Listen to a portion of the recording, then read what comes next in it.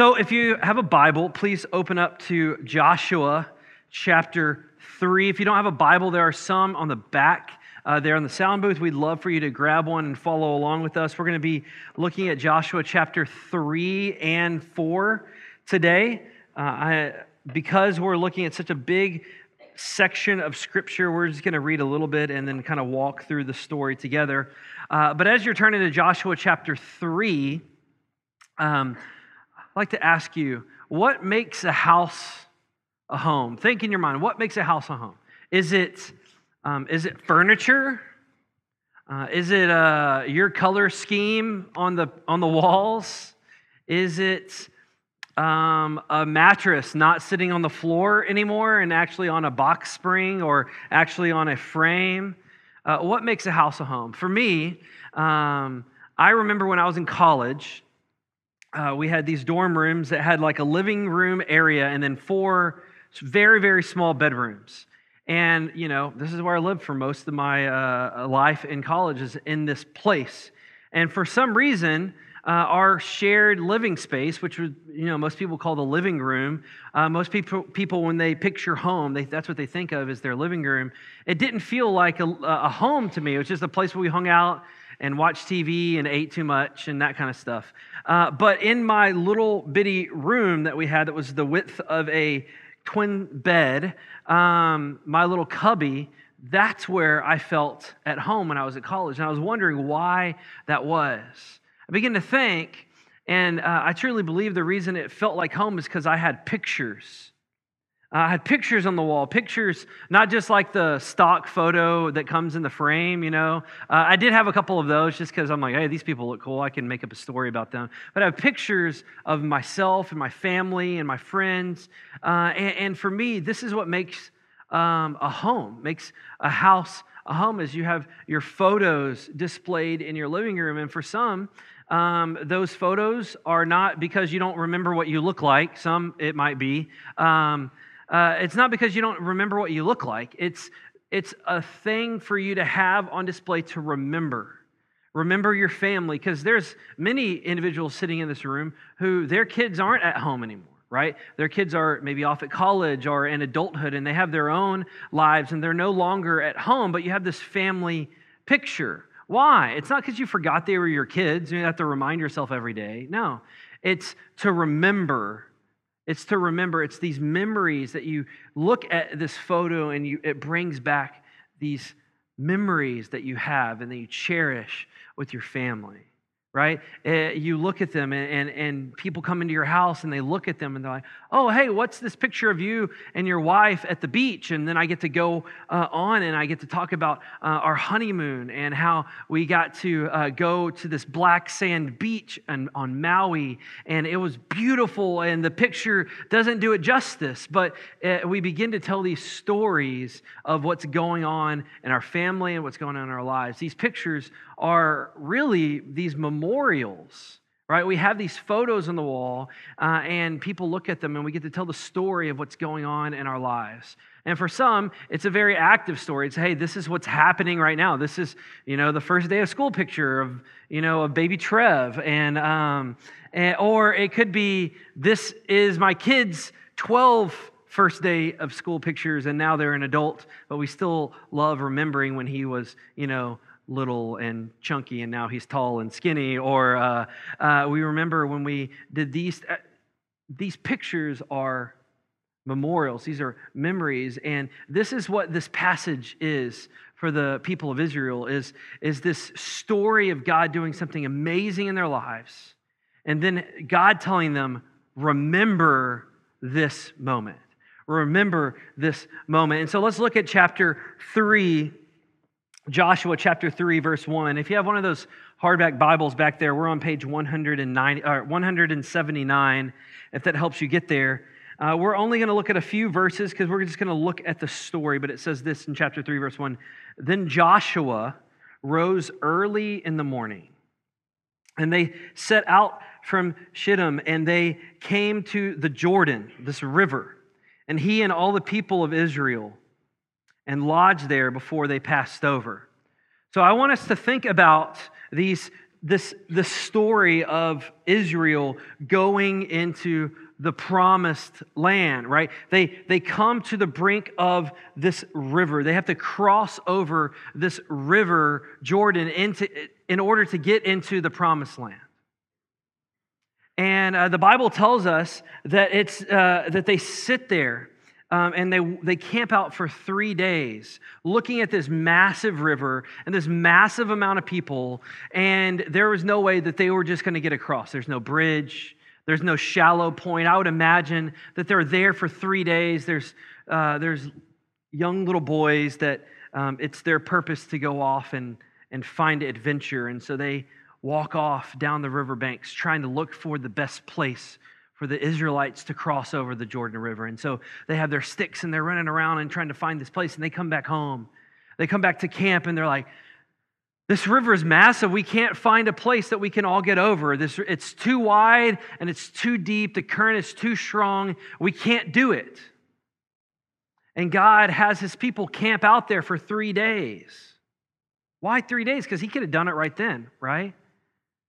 But sometimes if God moves something immediately out of our way, we don't understand the gravity of it.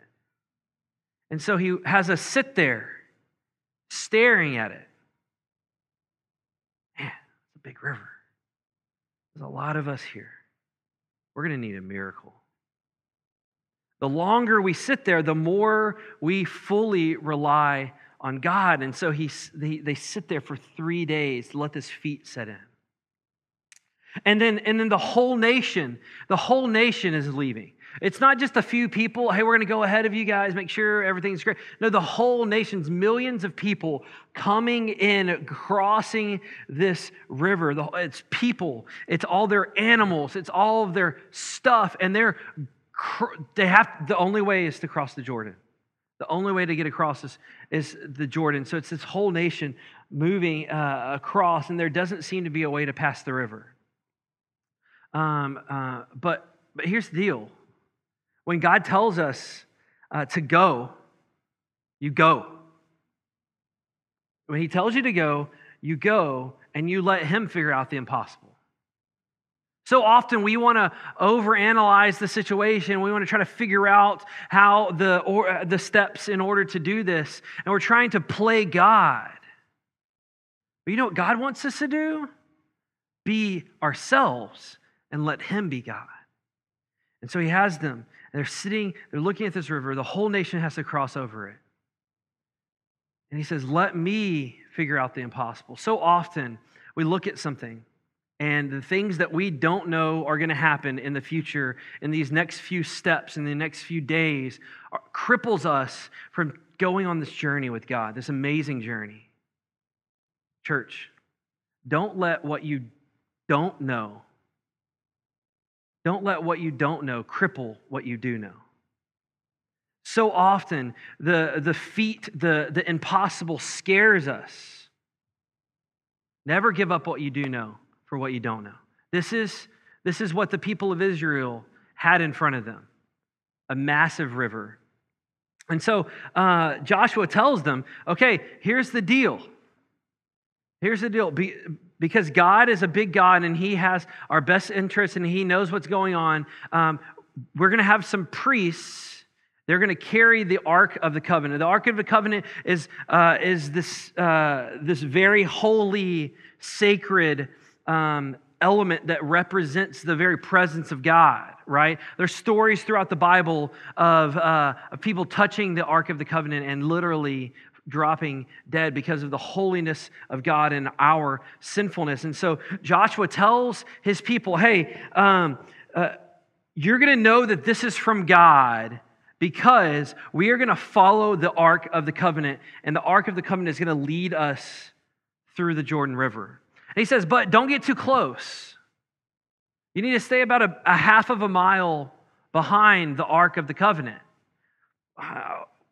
Why? Why doesn't he want us just to get up like when you go to a concert?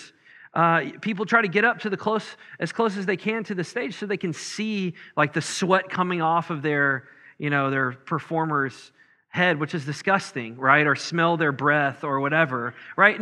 No, but the best view, the best perspective is a little bit farther back. When I go to a concert, I like to sit right in front of the sound man, because that's going to sound the best in the entire room, right in front of the sound man. You can see everything. And so God wanted his people to have some distance between the ark and themselves, not because he needed to do something in between this distance, but so that they could see this marvelous feat. There's thousands and thousands and thousands of Israelites, and this river is massive. And so if they're all crowded up on the ark, most of the people won't be able to see the ark and this miracle happening. So that he scoots everyone back and he lets them see this miracle happening in front of their very eyes. And so these priests are about to take the ark out. And so Joshua looks at all of Israel and he tells them to consecrate themselves. Go before the Lord and get right with God, because he knew this was going to be a holy moment. He knew this was going to be a sacred moment. And if we enter into the presence of God, enter into these holy moments with sin in our own lives, we do not get to see and experience the fullness of who God is. So he tells the people of Israel, consecrate yourself, get right with the Lord. We're about to see something amazing. We're about to enter into the land that was promised to us when we were slaves in Egypt. And so the priests start coming through camp, carrying this ark. But imagine they're going at a pretty slow pace and everyone's packing their stuff. It's go time. It's go time. They're packing all their stuff up. Thousands and thousands of people are coming. They're a half mile behind the priests, and the priests are walking up to the River Jordan. It's this massive river, right? And they go down, onto the banks of the river, and they get to the very edge of the river, and they look, and there's water still in the river.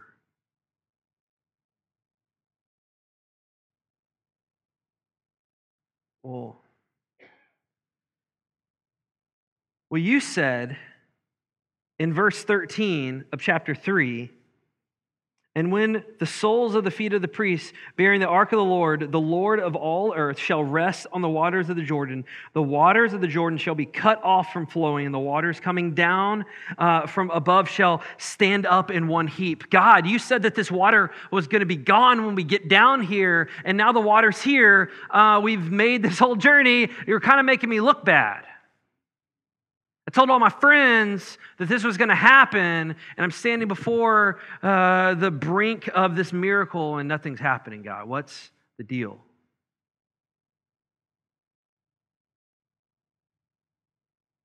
You can imagine that what's going through their head, and that maybe they look back at Joshua. One of those, like, I don't know what to do, and Joshua gives them a little nod. Like, you know what to do. Take a step of faith. So they pick their foot up. God, you're going to have to do something amazing. They take this first step, and all of a sudden, the water begins to dry up, and this massive heap of water goes up next to them, and the people of Israel are able to go across the River Jordan. But so often in our own lives, we take this journey with God, and we get to the brink, and there's water in the river, and we turn back too early. We have 95% of the faith to do the journey, but that last 5%, we don't take that final step. We're scared. What if God doesn't come through with what he said he was going to do? It's that last 5% that's the most difficult for us. That final step, that last 5% of the journey, is what separates faith from failure. All of the Israelites are standing behind them. If the water doesn't part, they're not making it to the promised land. The water is supposed to be gone. The priests look down, And they trust that God is going to do what he said he was going to do. And they take the step. The water's gone. It parts. It's a miracle. And all of the people of Israel cross the river safely. And they don't have to run. They're able to walk across on dry ground, the Bible tells us. They walk across on dry ground. The story kind of continues to go into chapter 4, but it's a unique picture because chapter 4 almost retells what's happening in chapter 3 from a different perspective. Because early on in this process, the Bible tells us that the Lord told Joshua to find 12 people, one from each tribe, and identify them and pull them apart. And so what the Bible tells us in chapter 4 is as they're going across the river, he looks at these 12 people from the 12 tribes and he tells them to grab 12 stones, one for each tribe. And they're not these like little skipping rocks that you find on the banks of the river. These are massive boulder, man-sized rocks, right? Then they pick them up, lifting with your legs, not your back, so they don't have to pull on workers' comp or anything like that. And they lift them up, put them on their shoulders. And each tribe is represented so that all of Israel gets to play a part of that. And remember that the ark is far enough ahead of them that everyone is seeing this amazing feat, this miracle of God, that the waters are parted, that there's no atheists in that moment, right? When you're standing next to a giant heap of water that's only being held up by God, there's not someone standing there in front of it saying, I don't believe in God. So there's this holy moment. And these people, these men from each tribe grab these stones from where the priests were standing. They put them on their shoulders and begin to walk. They begin to walk and exit, and everyone is included. And they finish, everyone gets through the river and the waters, they go back to where they were. They go to Gilgal. They set up these 12 stones, this monument. He says that this is going to be a sign. This is what he says. This is a sign that when your children ask you what these stones are about, you can tell them how the people of Israel, they left Egypt with the miracle of waters being parted. And then they entered into the promised land on dry ground. This is a sign for you to tell the people, the generations to come, of God's faithfulness to you. That God is a powerful and mighty God, and so that all might fear him. These stones, so that all might fear him. And they will trust that God is Lord over all. These stones are a memorial to look back on what God has done, but also to look forward as to how we should live. Why? No one's going to forget that moment. No one that was standing looking up at the heap of water is going to forget that moment. But our memories, they tend to fade, don't they? And as stories get passed on from generations to generation, people tend to forget. 6 months, 6 years later, maybe they're going to look back on that story and think, hey, remember that really cool time when there was this weird washout and the waters kind of got stopped and we walked across the river? It was a really small river, though. It wasn't a big deal, right? People's memories, they fade, and so that's why God gives us these memorials. Hey, remember this. Remember my faithfulness. And this is what I want us to look at today.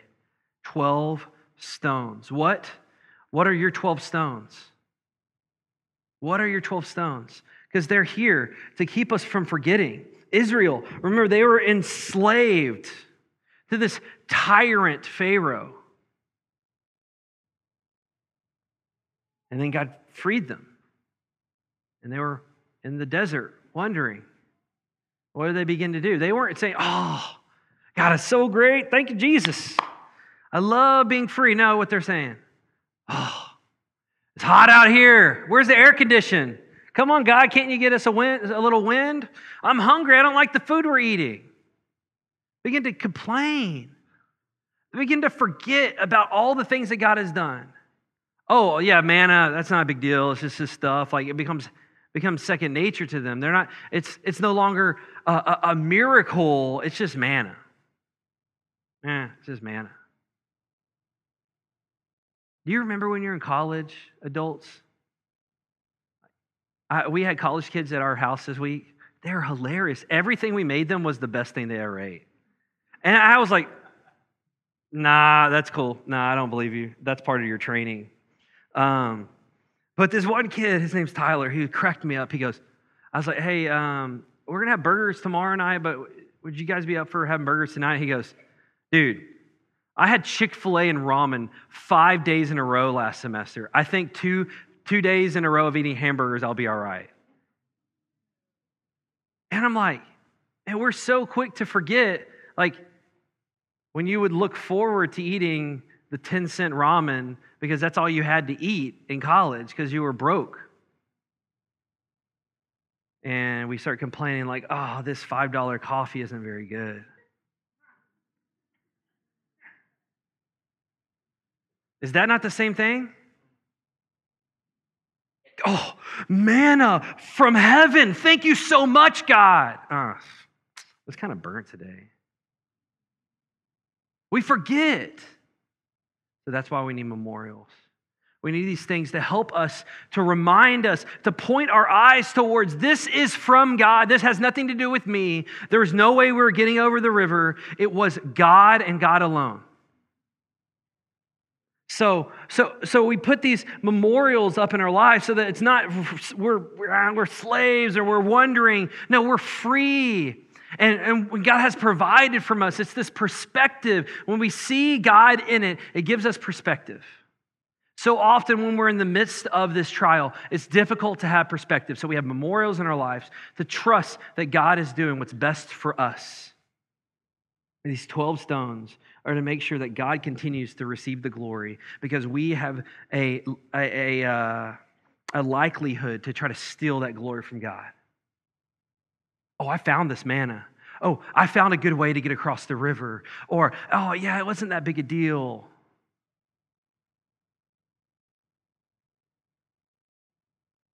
We forget.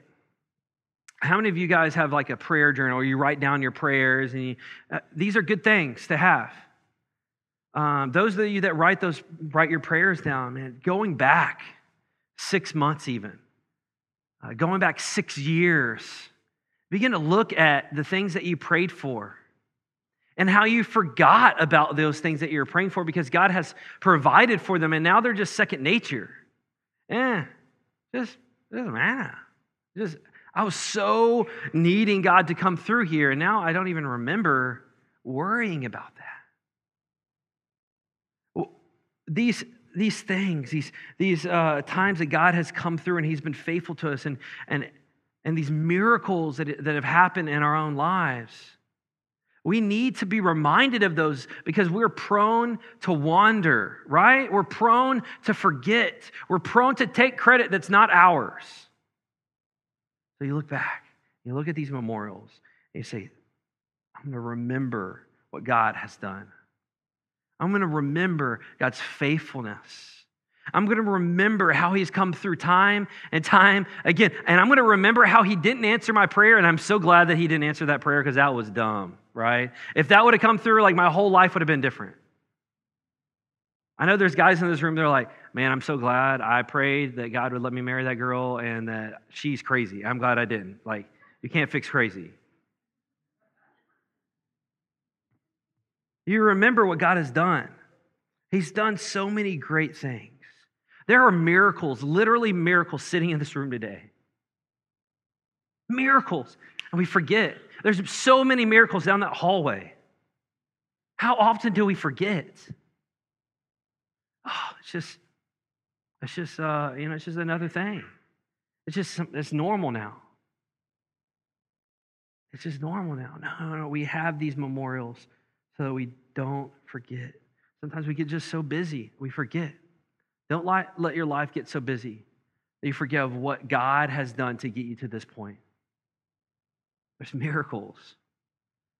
We bring these memorials in our lives, not to worship them, but to point us towards the one who brought these miracles into our lives. So my question to you is, where are your 12 stones?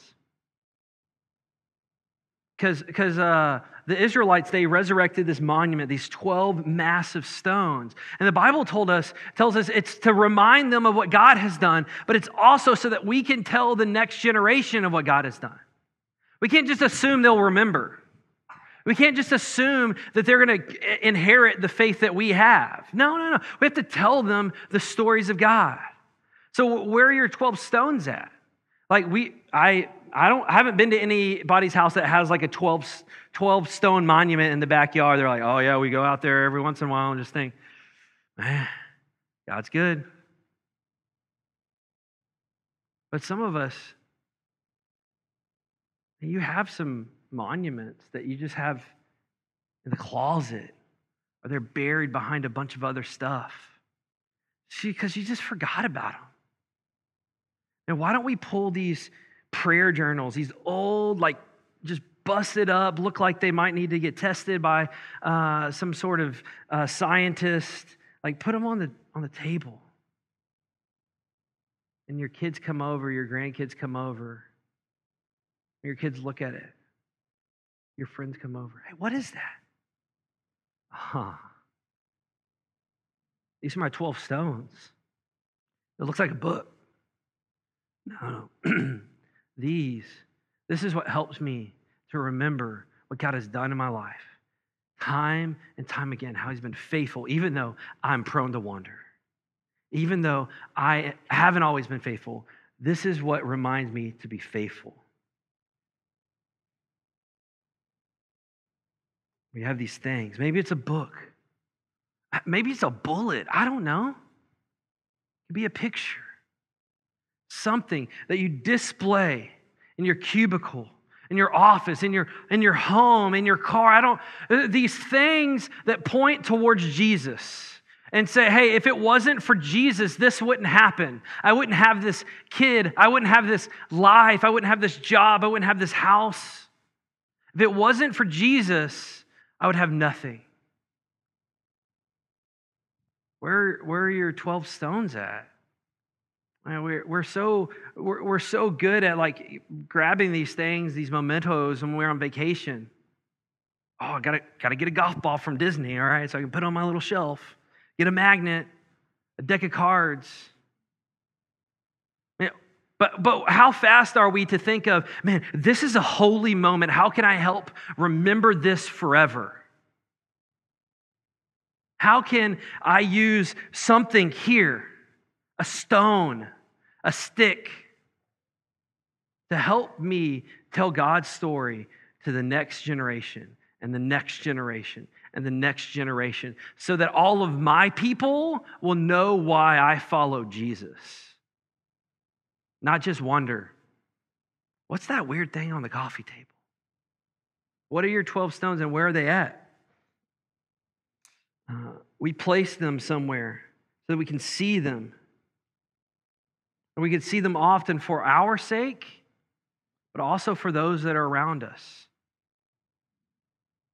I picture this. You have something on your coffee table, whatever it is for you.